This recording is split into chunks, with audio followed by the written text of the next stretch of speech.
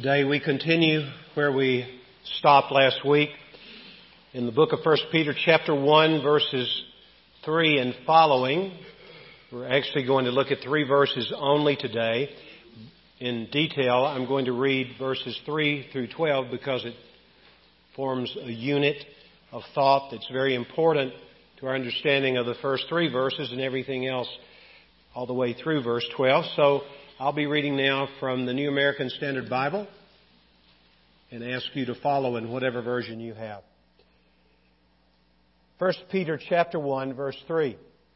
Blessed be the God and Father of our Lord Jesus Christ, who according to His great mercy has caused us to be born again to a living hope through the resurrection of Jesus Christ from the dead, to obtain an inheritance which is imperishable and undefiled and will not fade away, reserved in heaven for you, who are protected by the power of God through faith for a salvation ready to be revealed in the last time.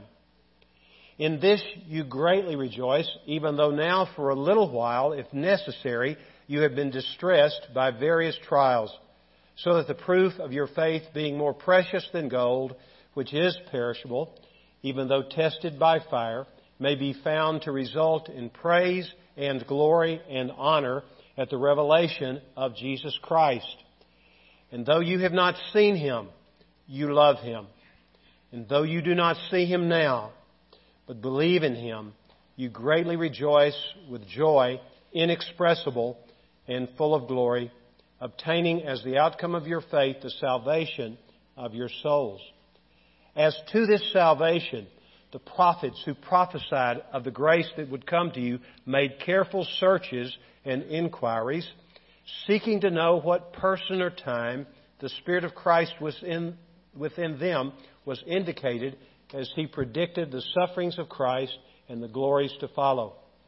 It was revealed to them that they were not serving themselves but you in these things which now have been announced to you through those who preached the gospel to you by the Holy Spirit sent from heaven, things into which angels long to look. There are 2 big words that recur, or synonyms associated with these 2 words in this book we know as 1 Peter. One is the word suffering. It could be suggested by the word trial, difficulty. These people were under intense pressure, and not intense pressure because of the natural effects of life, but because of their relationship to God through Jesus Christ. And therefore they were in big need of hope. And that's the other word which recurs throughout the book of 1 Peter. So as we work our way through this book, we will see both of these ideas. They're wed together, and God's going to prepare us for any eventuality in our lives that might be considered as an occasion for suffering for the name of Christ. Let's remember what Jesus had to say in the Beatitudes. Blessed are you when people persecute you and insult you and falsely say all kinds of evil against you because of me. Rejoice and be glad, for your reward in heaven is great. In His Sermon on the Plain in Luke chapter 6, He says it a little differently, but basically the same way. Blessed are you when people are hostile to you and ostracize you and cast aspersions upon you. Rejoice, leap, and be glad. The question for us is, are we leaping when we find ourselves spoken ill of? This will prepare us, this book of 1 Peter will prepare us, in the first place, to have hope in the face of such difficulty, but then to really have an incredible joy in the face of our suffering. Lady Margaret Thatcher was given the responsibility and privilege to eulogize President Ronald Reagan at his funeral. She began the eulogy in a very appropriate way, and in a way it summarized everything else which followed. She says, "We have lost a great president. We have lost a great American. We have lost a great man. And I have lost a dear friend." She was very accurate in her assessment of President Reagan, and she was also very transparent about her own feelings as she eulogized this great man. When we eulogize people, they're typically not alive, are they? They're already dead, as was the case when she eulogized President Reagan.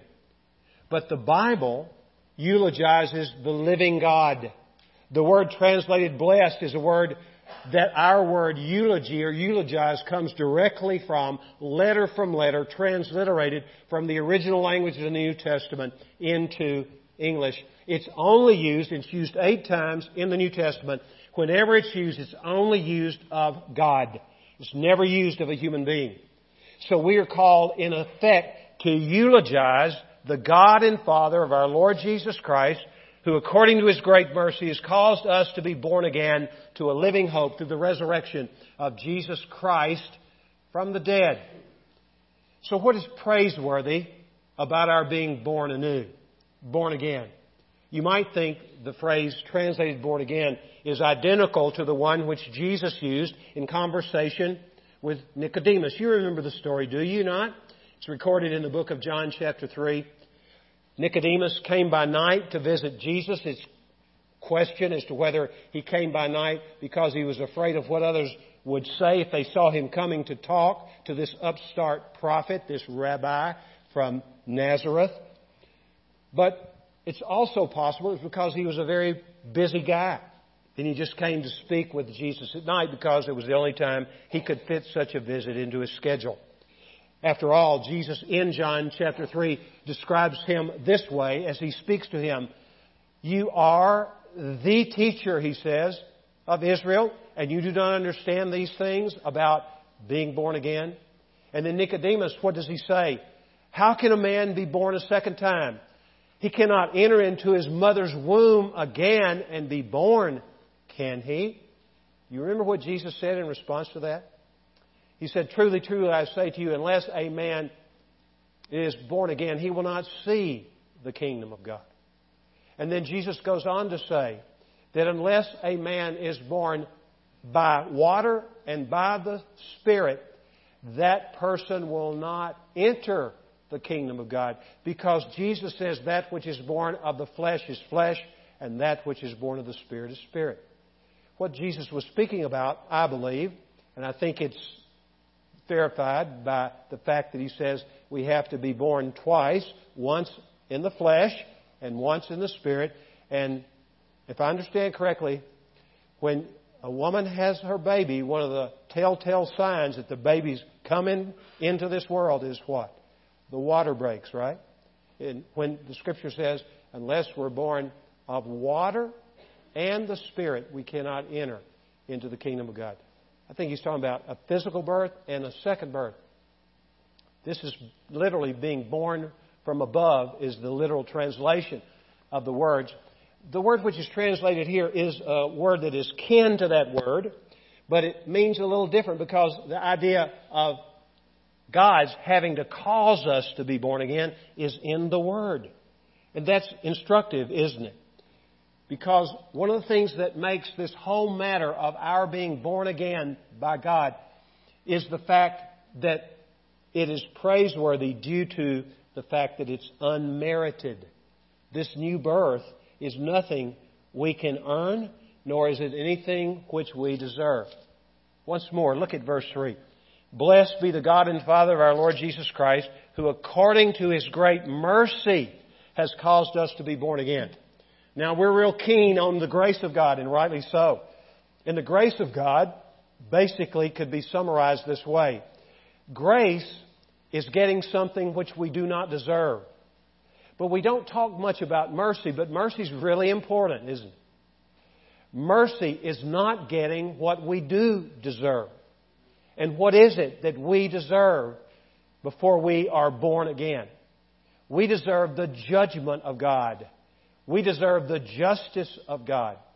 And by God's grace, He has allowed us to experience the mercy of God by Christ substituting His life for our life when He died on the cross. And in that moment, of course, He was punished for us. He was judged for us.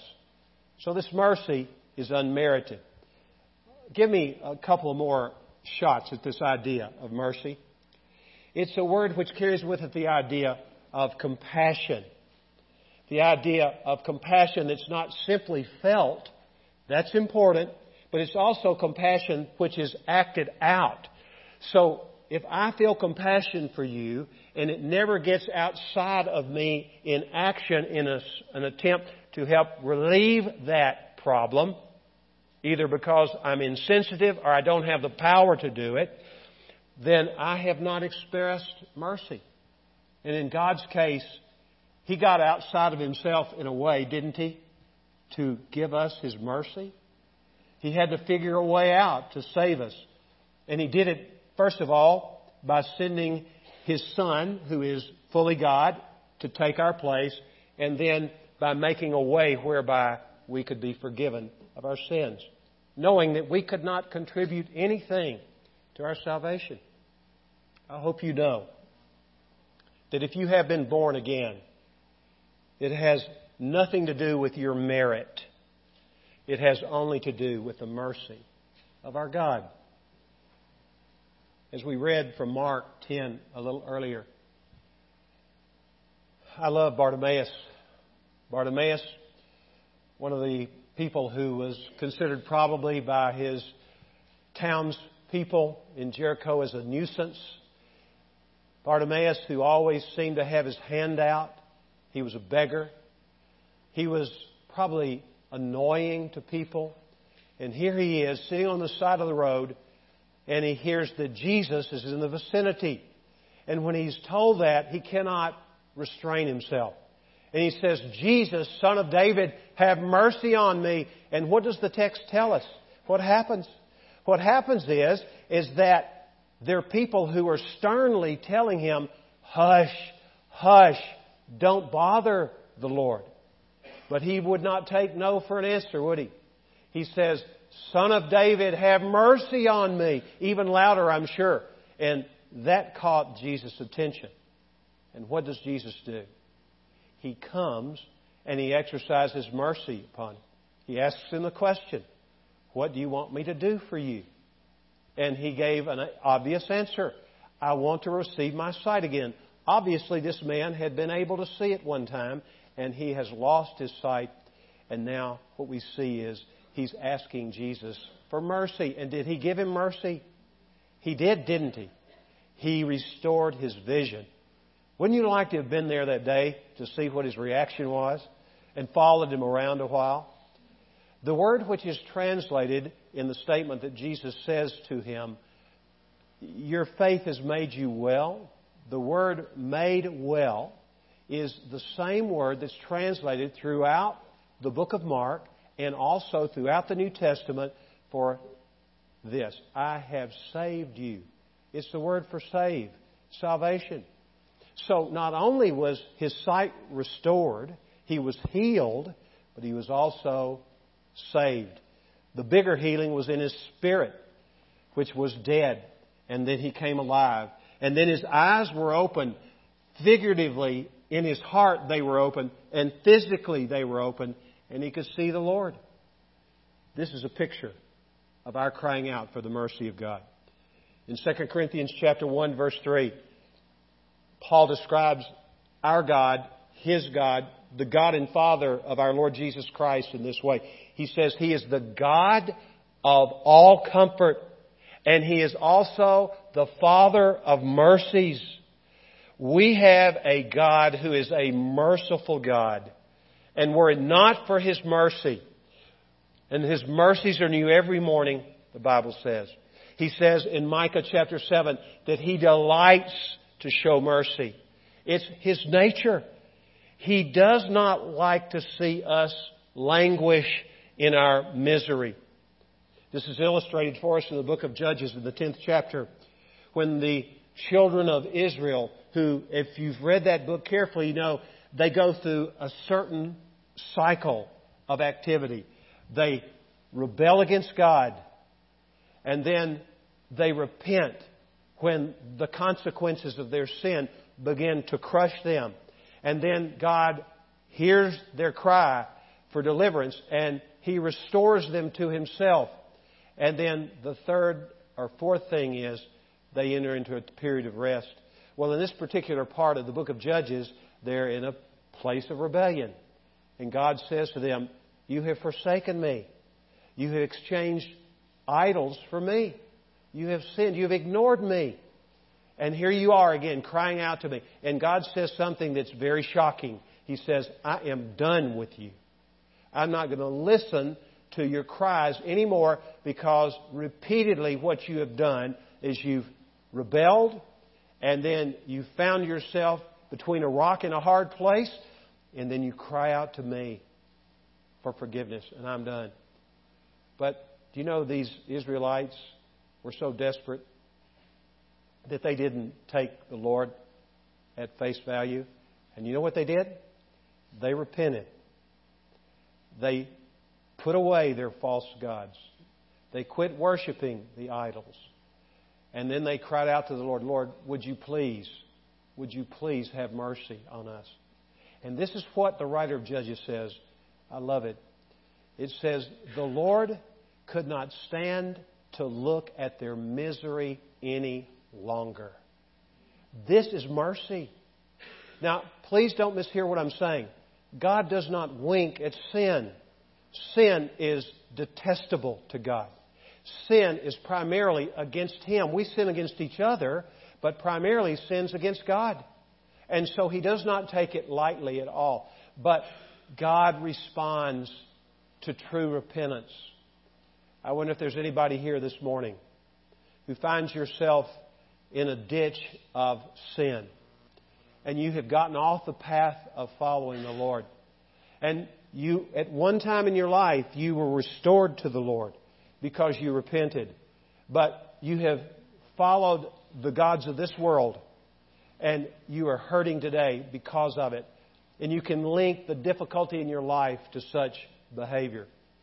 And you want to get back where you belong, following the Lord. May I say, your presence here today would indicate it's not too late to get back, to be once more under the mercy of God. I encourage you to do that today, if that's where you find yourself. So one of the reasons that God's causing us to be born anew or again is because of the fact that being born again is unmerited. There's nothing we can do to save ourselves. Nothing. Absolutely nothing.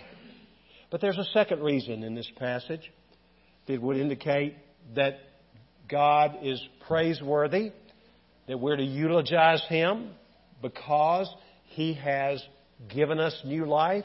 He's given us a new beginning. We're new creations. He has given us the new birth. And that is because of the fact that this being born again is purposeful for our lives and for the kingdom of God. Its purpose is seen in the two dimensions of our lives after we are born again. This whole idea of being born again to a living hope. And that living hope is something that connects with us now, and then it has a future application as well. This whole idea of hope was missing in Jesus' world and in Peter's world, in the Apostle Paul's world. The Greco-Roman culture was void of hope. People were incredibly hopeless. And that comes as no surprise, because the Bible says in Ephesians chapter 2, verse 12, that people without God are without hope in the world. They had no hope. A tombstone, which archaeologists have discovered from that era, as they've done their digs, they've discovered, and it has this epitaph on it, 2 words in the original language. Here are the words. No hope. We live in a world where people have that gnawing at them all the time. They have no hope. And this is why later in the passage of Scripture, now remember what I mentioned earlier, that we have 2 big words or ideas in the book of 1 Peter, and what are they? Suffering for Christ's sake, and hope. And in 1 Peter chapter 3, the Scripture says, set apart Christ as Lord in your heart, and always be ready to give a defense or an answer to anyone who asks you about the hope that is within you. Now, please understand, that would apply to all of us, but it's very important that when we look at the Bible, when we study the Bible, we look at it in its context. And the context of the book of Peter and that command to always be ready to give an answer or defense for the hope that is within us is the context of suffering. That's the context. And so when people see you and me suffering because we know we have hope, and I'm going to help you if you don't understand what hope means. It's not what we mean as Americans, by the way. But when people see us with hope in the middle of suffering, and particularly the people who are acting ugly toward us, the people who are speaking ill of us, the people who are doing ugly things to us, when they see the way in which we respond according to what the Scripture teaches, and we're going to see that, that's what this book is about, what's going to happen is they're going to want to know. And they're going to ask us. Let me ask you, has anyone ever asked you to give a defense, an answer for the hope they see in you? Now, I would dare say it's a real small minority present today who could say that. You know why? We haven't suffered for the Lord.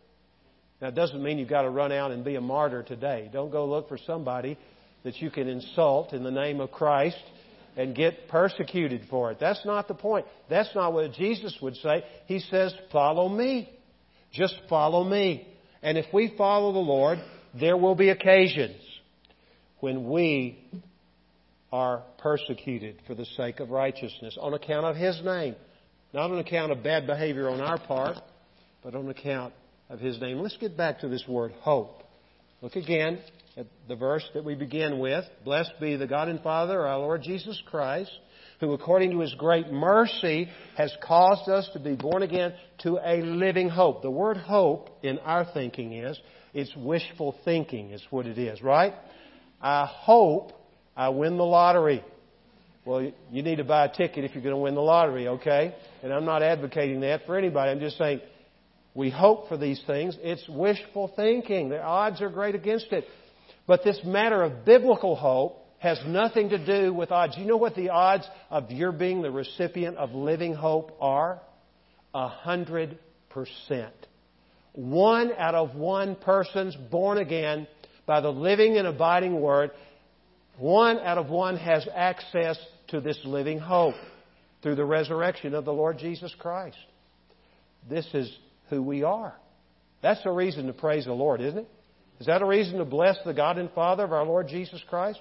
And we should live in that atmosphere where we're constantly praising Him and blessing Him. This hope is a certain hope. Those words don't even go together in our way of speaking. They sound like they contradict each other. But it's a certain hope about a future event based upon the nature of God. Specifically, that God has promised us, and what God promises, He delivers on. He is not a man that He should lie, or a son of man that He should repent. Has He said, and will He not do it? Has He promised, and will He not fulfill it? Our God cannot lie. Our God is in charge of the timing, of the reception in history of the promises which He makes to us. Sometimes there are intervening months.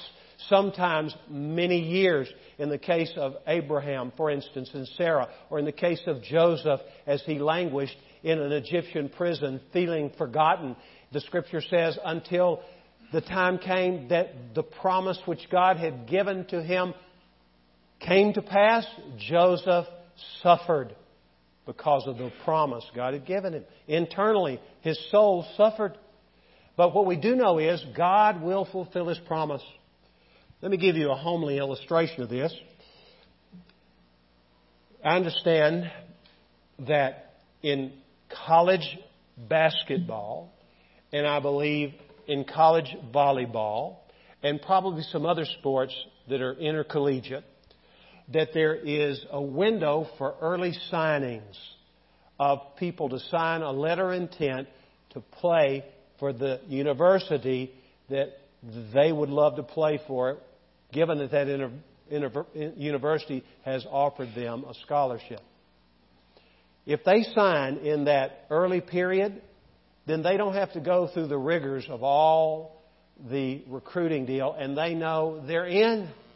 They know that all they have to do is graduate and have enough credits that will pass the NCAA clearinghouse, and then they're in. But then there are a lot of other athletes, male and female, who have what it takes to play college sports, but they're not like the elite players. And they have to kind of sweat it out until signing day in February, the first Wednesday in February if it's football. I don't know what the signing day would be in volleyball and some of the other sports. But that's the difference. We already have signed the letter of intent. And a better way of saying it, God has signed it for us because He has given us an inheritance. Look at this in verse 4. We have been born again to a living hope through the resurrection of Jesus Christ from the dead. For what reason? To obtain an inheritance. Now, when we think of an inheritance, what do we think about as Americans?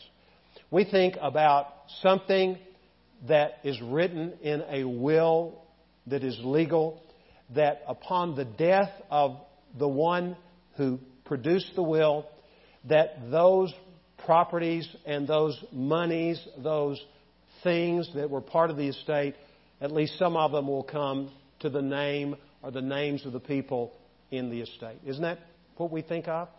But in biblical thinking, inheritance had to do with something that was yours by virtue of your being a child of a person.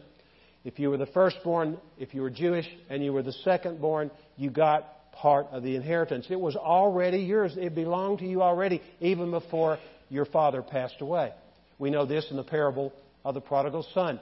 The younger son comes and he says, I want my share of the inheritance, and I want it now. It was audacious for him to do. It was insulting. He's basically saying, I wish you were dead, Father. But the father gave him his share, and what was it? How much was it? It was 1/3 as the secondborn.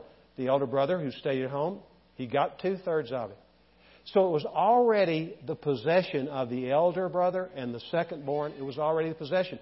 What that says to us is that this inheritance, which is ours, not just after something happens, but right now when we come to be born again, it becomes ours right now.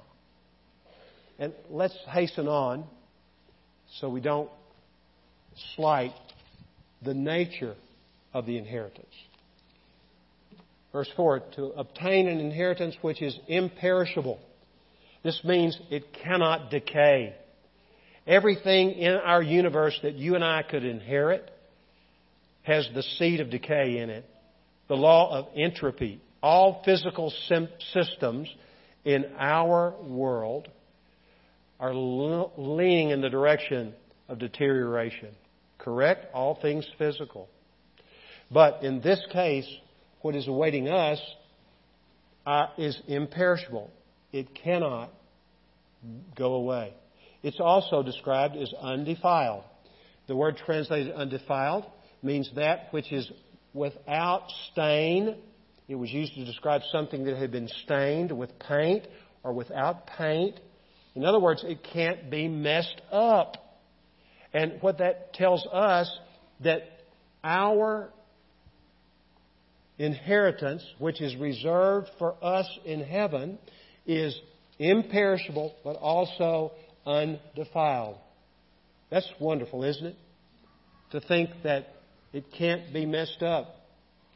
Every baseball game that's played today, there'll probably be, I don't know how many teams there are in the professional ranks, somewhere around 30 teams. So that means there'll probably be 15 games played today, something like that. Every game will probably have at least one error in it. Every game played usually has an error in it. When you look at your face on the mirror, if you look close enough, you can find some flaw on your face. Can you? I can't believe it. I'm 66 years old and I had a pimple on my face this week. That's what you call delayed in adolescence. I'm thinking, man, I could look at that with hope, maybe. It's ridiculous. And then it says in the next description, will not fade away. Some of your translations says about this inheritance of ours. It's ours already. It's been secured for us. It's ours, and it will not fade away. This was used to describe flowers which were withered. It was also used to describe a body, particularly the face, which due to illness or advancing years had begun to fade away.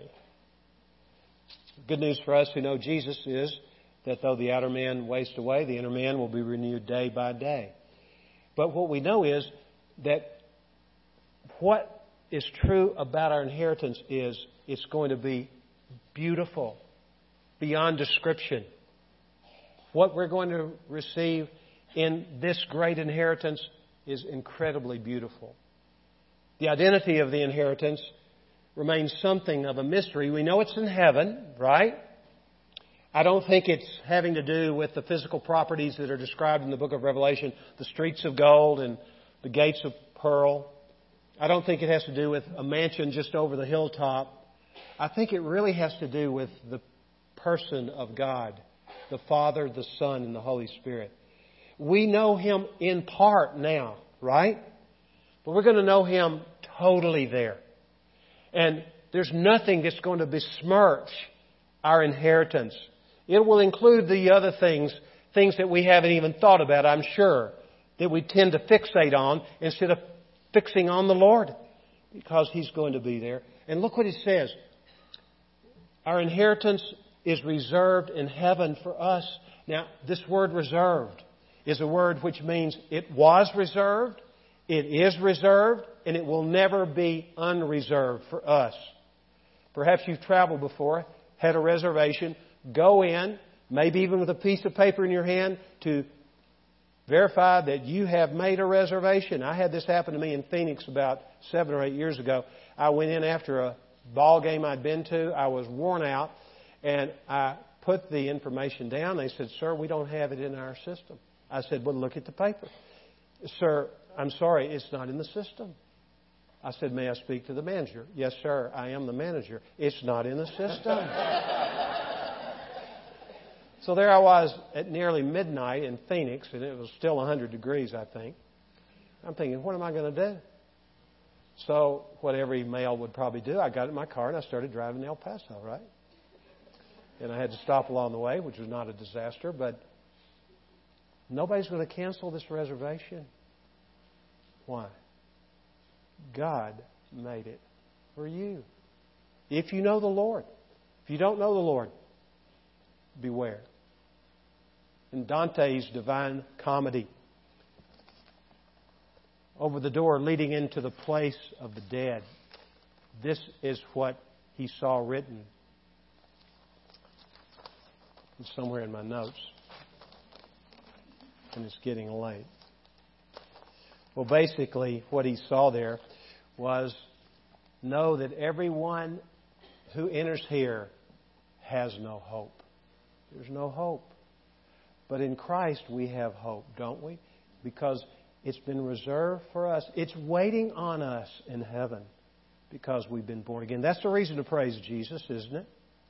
And then he goes on to say about us who are protected, and the idea are protected is a present tense idea, are being protected all the time. And the word protected is a military term which was used to describe a detail on guard duty protecting someone or something.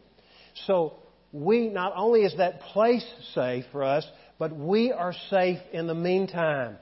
In this life, we are safe. Thank God for that. We are safe in the hand of Christ.